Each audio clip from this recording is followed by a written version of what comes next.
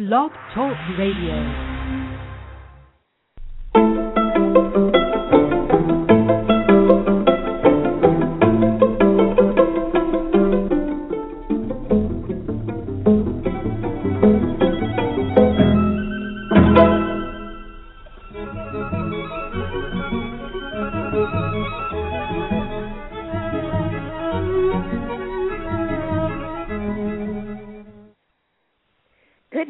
Everyone. Welcome to Dialogue Between the Lines with Susan Wingate and Joshua Graham, where each week Joshua and I get to talk with authors and publishing industry professionals.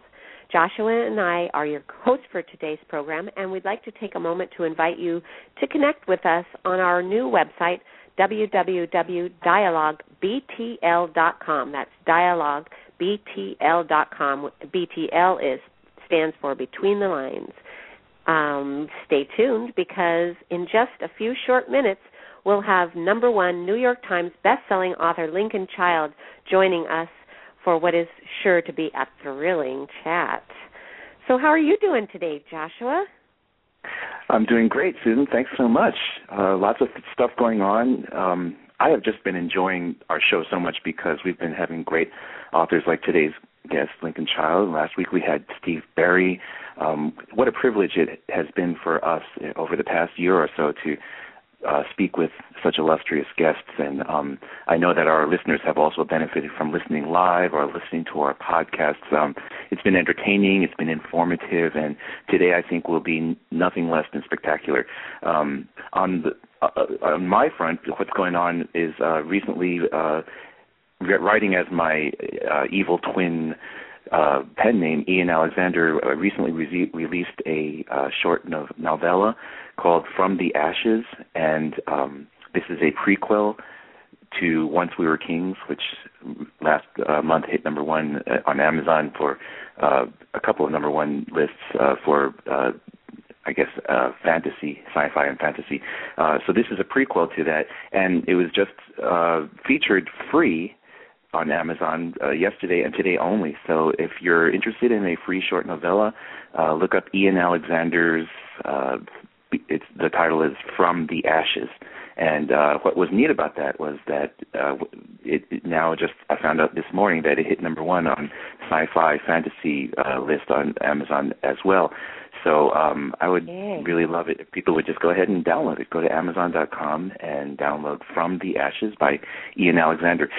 You don't even need to have a Kindle these days. I mean, you can just download the Kindle app for your iPhone or for your smartphone, for your computer. If you use like Safari or Google Chrome web browsers, they have what's called a cloud reader that you can read right inside your browser as well.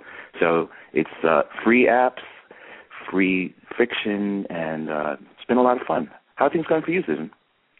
Well, I have to agree with you first off about how wonderful it is to be doing this show and how great our guests are, guests like Lincoln Child this week and Steve Berry last week, and in the next coming weeks we have also William Davis, who is known as the smoking man on the X-Files. We're quite blessed. Yeah, we're quite blessed by our guests. I'm super excited to be speaking with Lincoln Child today, so I'm equally ecstatic, and I think it will be a thrilling chat as you so not adequately. I was going to say adequately. So better than inadequately. Yes. What am I trying to say? But anyway, I was trying to make a tie into the thriller genre there. It really just bombed, didn't it? But anyway, as for me, as some of you may know, Drowning, my latest 2011 release,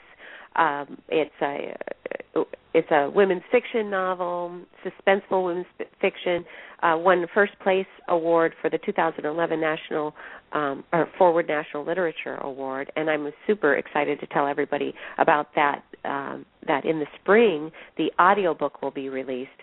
Awesome. So that's really, it is awesome. And Cindy Lee Samuel is the artist and narrator, and so I'm super excited about that. I love her voice, and she's very flexible in her vocal quality and just a real talent. So I'm excited about hearing that when it's finalized. I've been hearing little snippets as it goes, and it's extremely fun to get that part of an audiobook out. So, but I'm not quite sure of the exact date, but I think the publisher, like I said, is talking about May sometime, but I'm not quite sure on that date.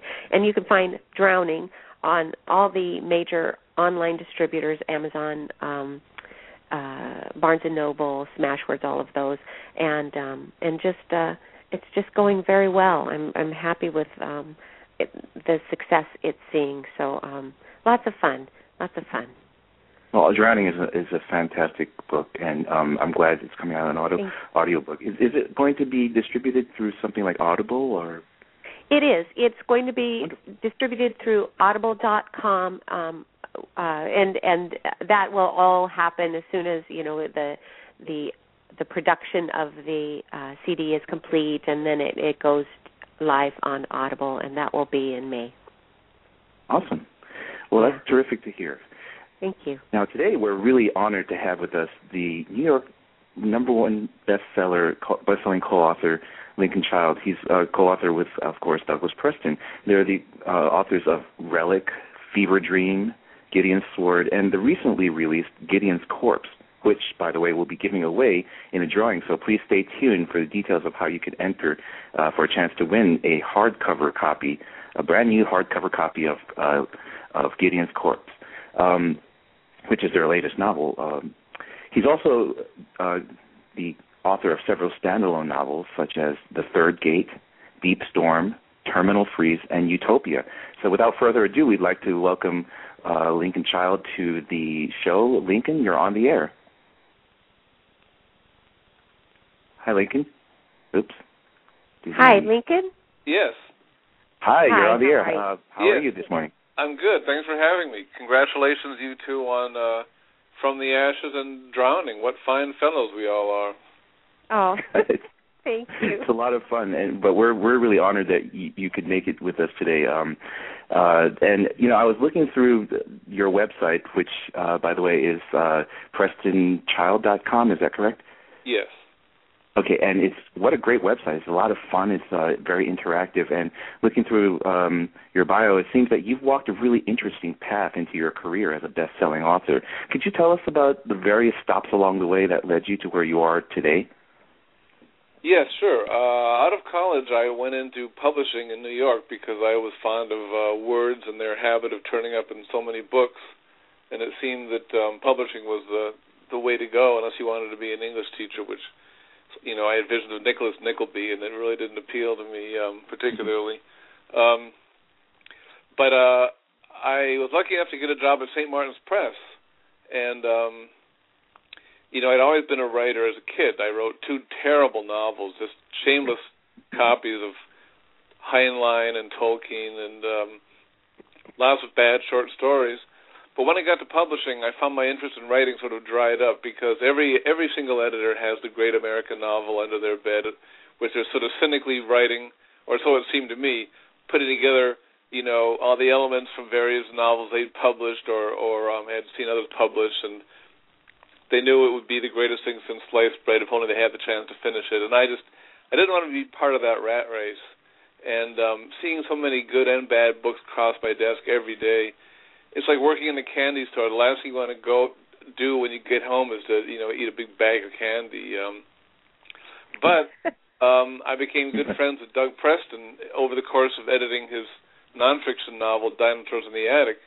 And I left publishing for, of all things, a career as a systems analyst and programmer at MetLife, just because the money was better, and I thought it would give me sort of a chance to get out of the publishing industry and get an objective view about writing again.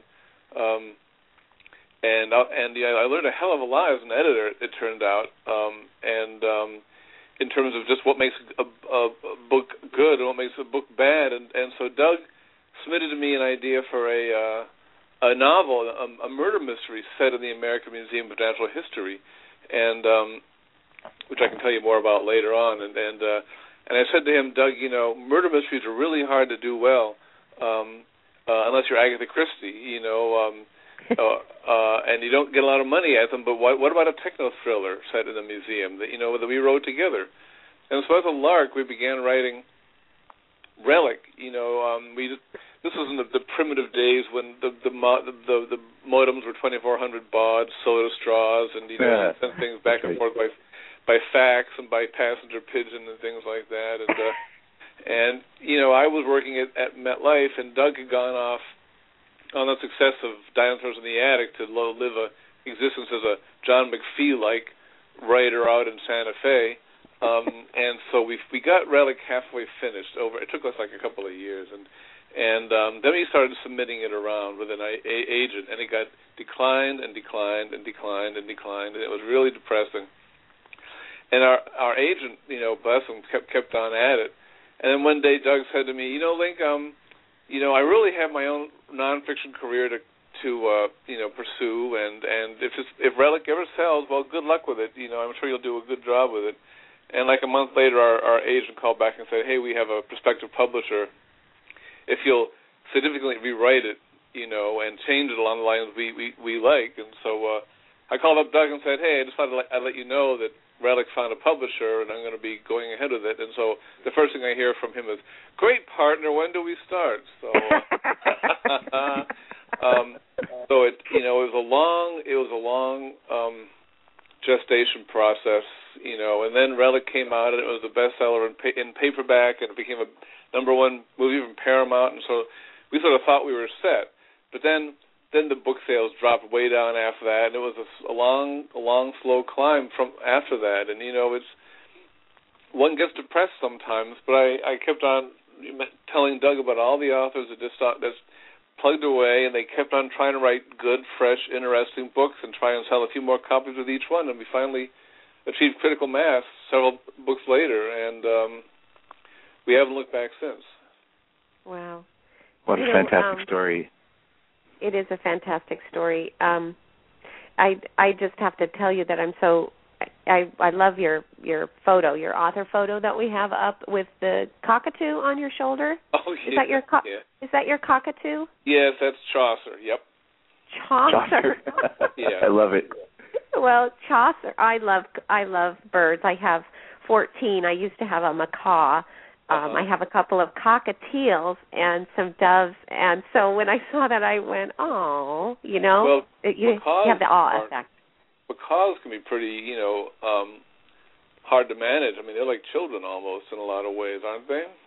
Oh, they need a ton of attention, which is fine, but boy, they definitely are. But cockatoos are a lot alike. I mean, yes. I think they're needy, aren't they? Needy. They're very needy, and they're also incredibly fierce. I mean, not to their owners, but those beaks of theirs can break walnuts. I'd hate to be a cat going up against a cockatoo with those massive beaks of theirs.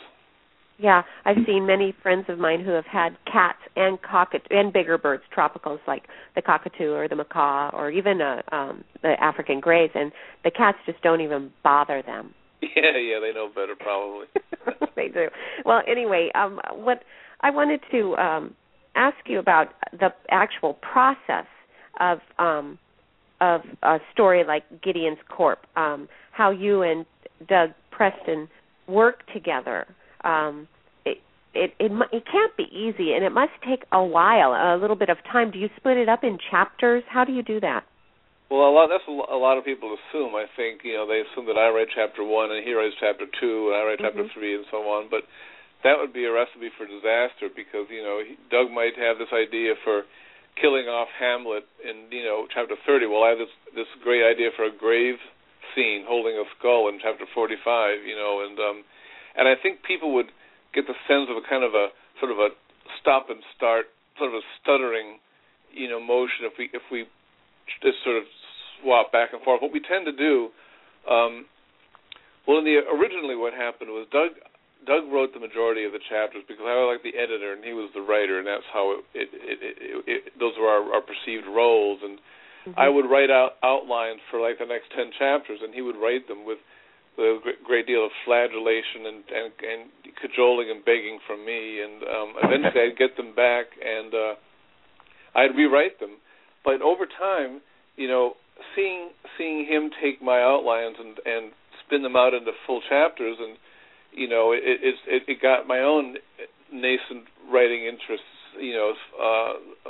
peaked again. And I'd write the odd chapter here and there anyway, and I think from him seeing how I edited and changed his writing, I think it gave him a sharper idea of how best to do it. An editor's job is really it's got many facets, but one thing is, a typical reader will put a book down and say, that was okay, but it wasn't all that great. But an editor's job is to say, well, this book is not good because the protagonist doesn't develop sufficiently in the second act of the book, and the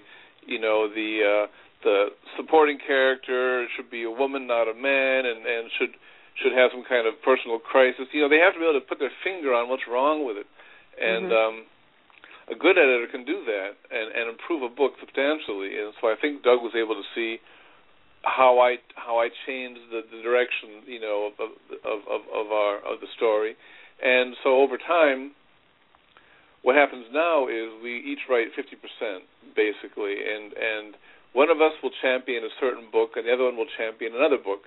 Like I might champion the Pendergast book and Doug will do the Gideon, but we'll each write extended sequences in the other book, and we each edit each other's prose, and, so it's really like a chicken and the egg kind of thing now, because Doug might point to a certain chapter and say, well, I wrote that, but the fact is he wrote it based on an outline that I had put together, and he and I then discussed at great length, and after he wrote the chapter, I took a literary Zamboni over it and kind of smoothed it out and cleaned it up, and so we really get all four hands on almost every word, so it's really it's a very smooth and detailed process. And you had mentioned, Susan, that you thought it might be hard to do, but ironically it's easier in some ways than writing solo, because both Doug and I have written solo novels. And when you write a book by yourself, it's just you up in that garret with the blank screen, the word processor sort of blinking at you. And, every chapter you write is another fork in the road,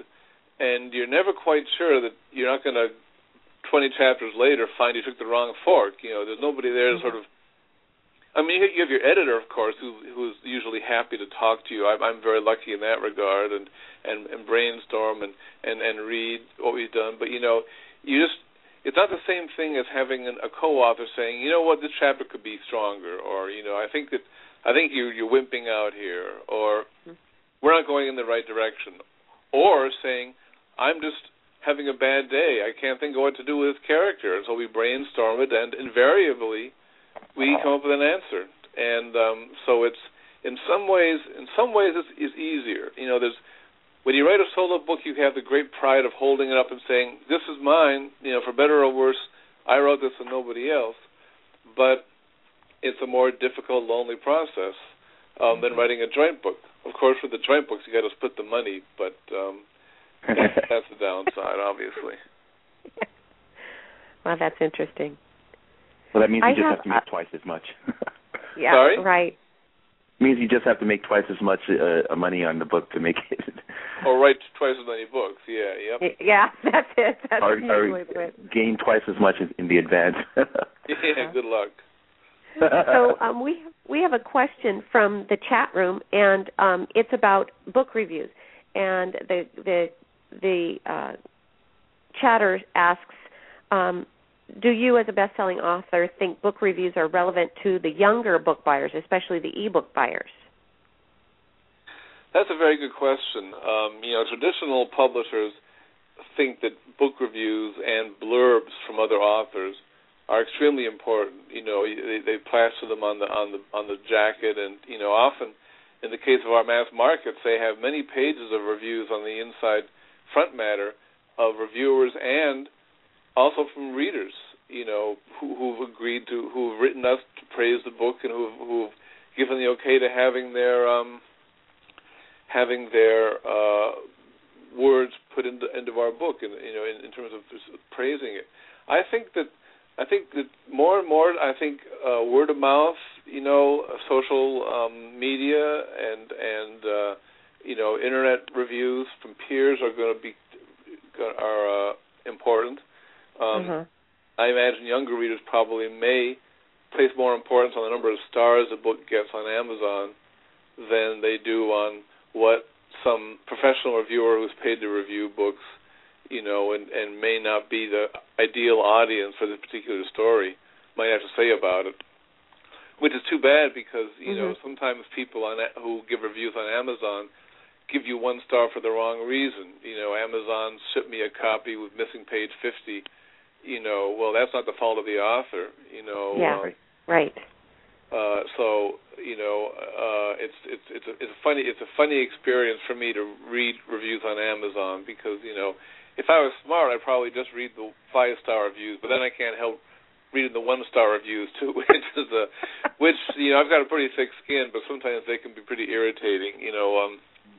Somebody will say, "We'll give the book 1 star because Pendergast.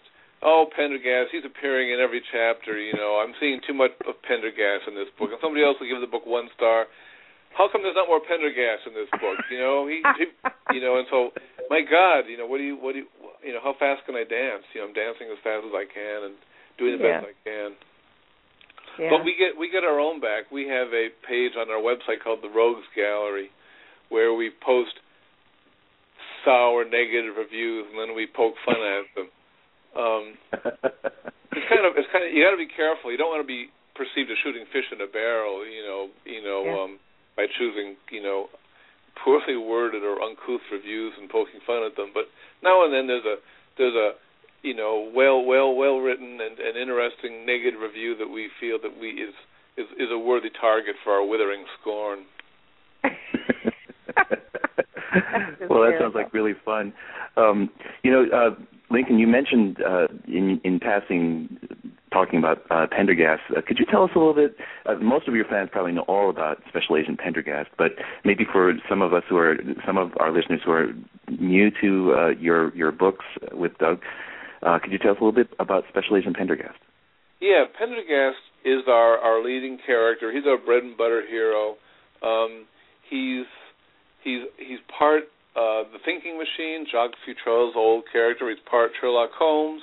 He's part James Bond. He's a really unique and eccentric character. And when we wrote Relic, we were really doing it on a lark. We were just doing it to have fun, and we didn't care if it was going to get. Well, we hoped it was get published, but we really didn't think it was probably going to get published. And so we just went over the top with our characters. And Pendergast is this FBI agent whose hair is so blonde it's almost white, and he's rich, and he drives around in a Rolls Royce, and he's very dry and very droll, and he only takes on cases that interest him, and he doesn't suffer fools gladly, and he's very eccentric, and he has all these unusual methods of solving crimes. He undergoes what he calls memory crossings, where he does an incredible amount of emotional and intellectual research into a problem, and then sort of launches into this. He puts himself in the scene mentally to try and reconstruct what had happened in the murder, whether it was a month ago or 100 years ago. He's droll and he's attractive, but he's also kind of aloof, and people seem to love that combination. And the way he puts down the stupid cops or cuts through the bureaucratic red tape, with just a few cutting words. And his past life is very mysterious. His family was well off, but there's a streak of insanity that runs through it. So he's a character we really, really like and have a lot of fun with. And the funny thing is, he's the one character we can't really say, well, Doug figured that character out, or I figured that character out. What happened was, we were writing Relic, and Doug had these 2 fat Italian New York cops who were investigating these murders at the museum. And I said to him, Doug, you can't have these 2 cops. They're exactly like one another. It's like Mutt and Jeff. You have to have some difference between them. So he very sarcastically said, like what, an albino from New Orleans? And I said, well, you know what? That might work. That's a nod to Brown, no? Yeah, exactly. Mm-hmm.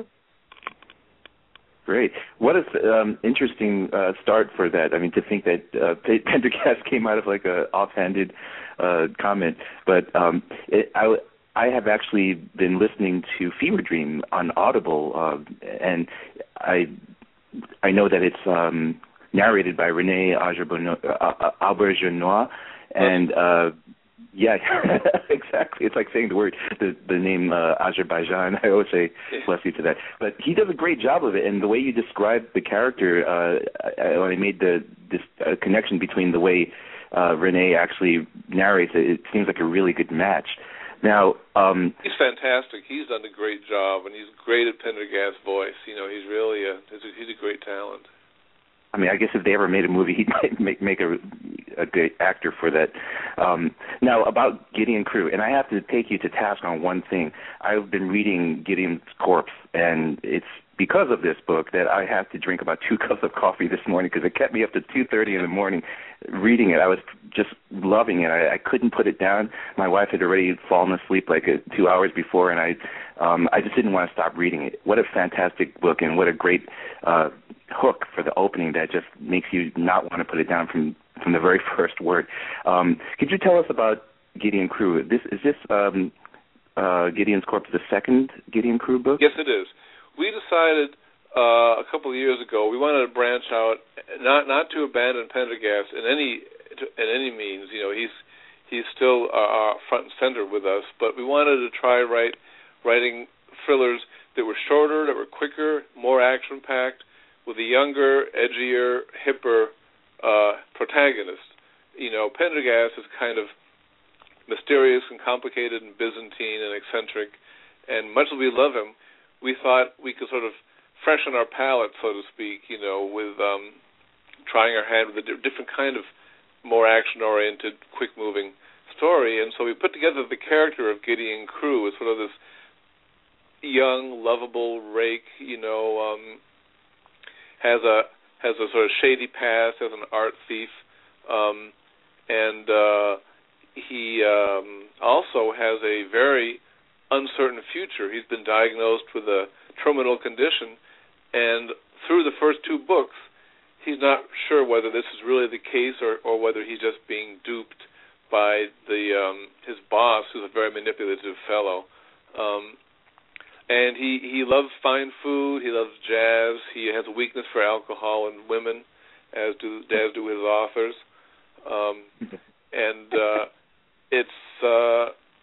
He's also a nuclear scientist at Los Alamos, and that leads into the book you're reading, Gideon's Corpse, because we decided to try this sort of trope where the last chapter of one Gideon book is also the first chapter of the next Gideon book. Mm-hmm. Exactly. So it sort of leads in from one book to the next. And the first chapter of Gideon's Corpse opens with him being asked by the New York police to talk down this fellow scientist of his at Los Alamos who's gone crazy and is holding a Queens family hostage at gunpoint, ranting about government conspiracies. And so he's called in to try and talk his friend down. He doesn't succeed. There's a very unpleasant ending to the hostage situation. And as the cops are picking through the wreckage and sort of putting together the pieces, one of them has a Geiger counter, and when they aim it at the dead body of Gideon's friend, the nuclear scientist, it redlines and goes crazy. Huh. And they soon realize that he's joined a jihad, he's gotten religion, and that he may have helped construct a nuclear device which is going to go off somewhere in the States in, you know, the next week or two. And so Gideon is now tasked to helping with his own knowledge of the industry where this device might be and how to disable it. But I will tell you that while that's the opening hook, you know, that got you going, Joshua, there's a huge twist halfway through the story. And in fact, we were beginning to write a very different book than Gideon's Corpse, and I happened upon this English intelligence operation that took place in World War II, where this Englishman washes up on the shore of Italy, and, you know, in his pockets are battle plans for the invasion of Sicily.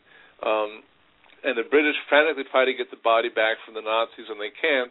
And the plans in his pockets convince Hitler to totally change his defensive fortifications. And the whole thing was a hoax. set up by the British. This guy was just a dead body. He got in London. They had to treat it to make it look like it had been floating in the water for weeks, and it totally worked. And the plan was called Operation Mincemeat. And I called up Doug and said, Doug, listen to this. And we dropped everything and changed the story to accommodate that. And I'm not going to say anything more about it except that there's a huge surprise halfway through the story, which we are very pleased with, and which you'll come across sooner or later.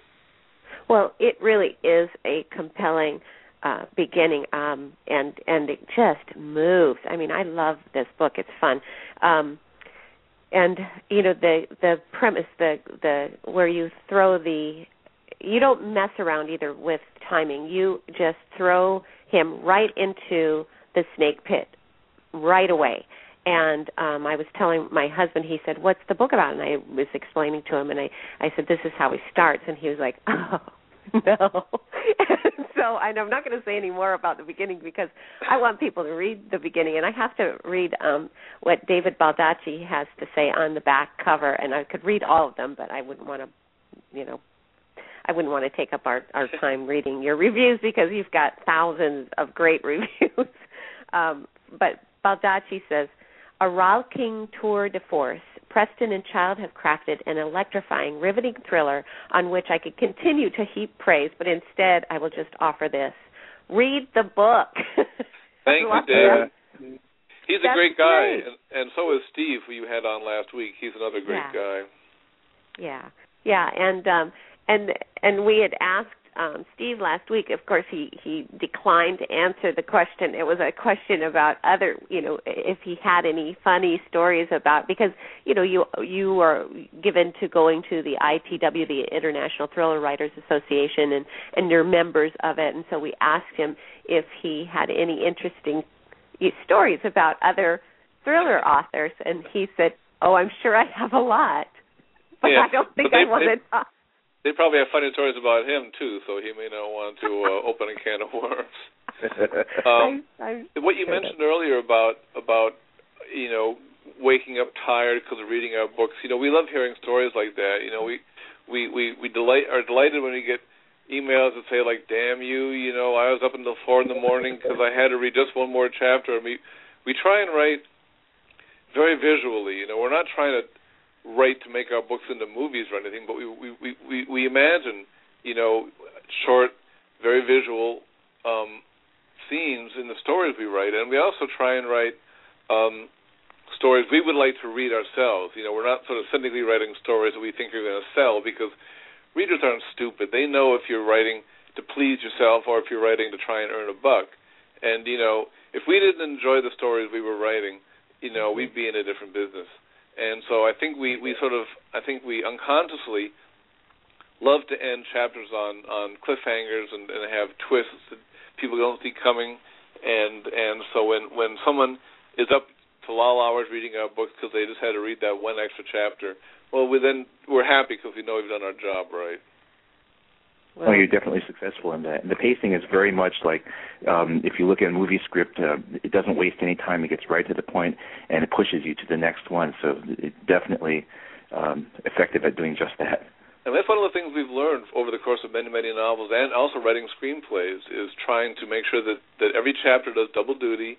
It's always moving forward. You're not rushing. You don't want the reader to get the sense you're trying to rush to get the thing done, but you're moving the story ahead on several levels. And you sort of learn to very concisely explain the situation and to sketch out in as colorful and as brief a fashion the surroundings and the interpersonal relationships, and just to keep the story moving at a pace that is acceptable and enjoyable to the reader. That's great. Well, before we go any further, I just wanted to quickly make a short announcement to our listeners. Please stay tuned, because after this interview, we're going to tell you how you can enter for a chance to win a free hardcover copy of this book that we've been talking about, Gideon's Corpse. Susan and I have been reading it, and I tell you, this is a real page-turner. It's one of their most recent novels, and really fantastic writing.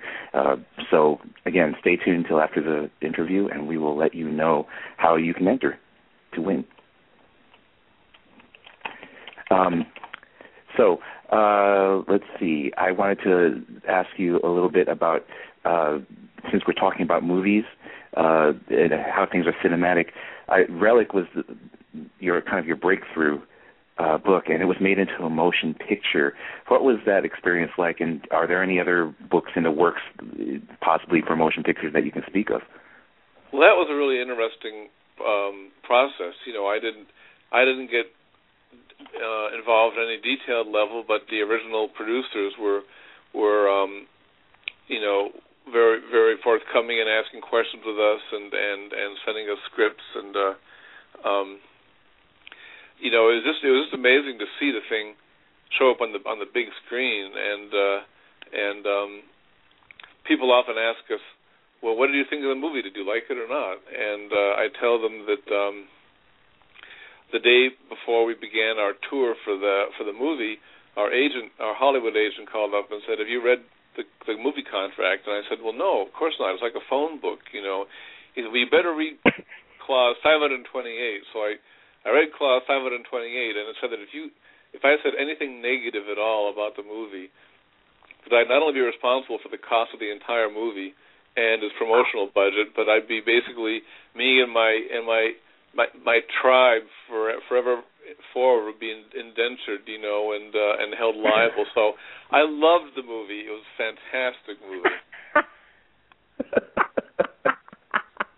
But all joking aside, it was a really interesting process seeing it go from book to screen. The only thing that I'm sorry is that Pendergast didn't make it into the movie. He made it to the script, but he didn't make it to the final shooting script. And I don't know if it was because he was just too complicated a character to get into a 2-hour film, where they weren't sure about how to cast him, but he didn't make it into the movie. Well, that's a and shame. So the question I get asked constantly is, who would make a great Pendergast, as an actor? And it's funny, over the years, as one candidate gets old and grizzled, and somebody else comes in, the list keeps on changing. Well, in my humble opinion, I think if you dyed his hair white, or whatever, platinum, or titanium, that's the new real white color now. George Clooney. He would be a good choice. The only thing about him that I would say is he's not quite as, he's muscular, he's not sort of thin and cat-like and lithe. He's more stolid a presence, I think. I think the person who played George Smiley in the new Tinker Tailor movie might be a good choice. Although I can't remember his name. When I originally wrote the book Relic, I had in mind Christopher Walken. Who was then much younger, because he has that kind of really unusual look. Chris Walken or Willem Dafoe or someone like that, who has an incredible screen presence and is just a little bit, they seem a little bit just out there, you know what I mean? Yeah. They're just sort of, they're a little bit odd on screen, and I think either one of them has the sort of magnetism they could have at the time. I think they're a bit too old now for the role, but at the time could have done a great job. Yeah. In fact, that's interesting.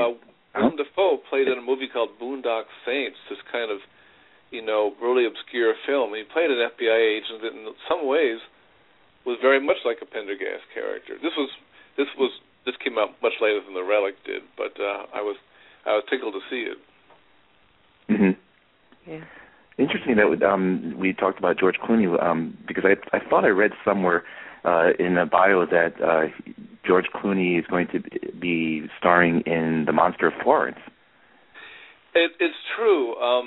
He is, I guess, in pre-production on The Monster of Florence, and he's planning to play the role of Doug Preston, which is kind of an amusing thing because Doug is such an ugly fellow, and that club foot of his is such a detriment to his, his getting around, and to have someone as handsome as George Clooney play him is going to be quite a shock to the system. Just kidding. When he and I are on interviews together, we're always dissing each other on interviews together. But I guess I better not diss him when he's not around to defend himself.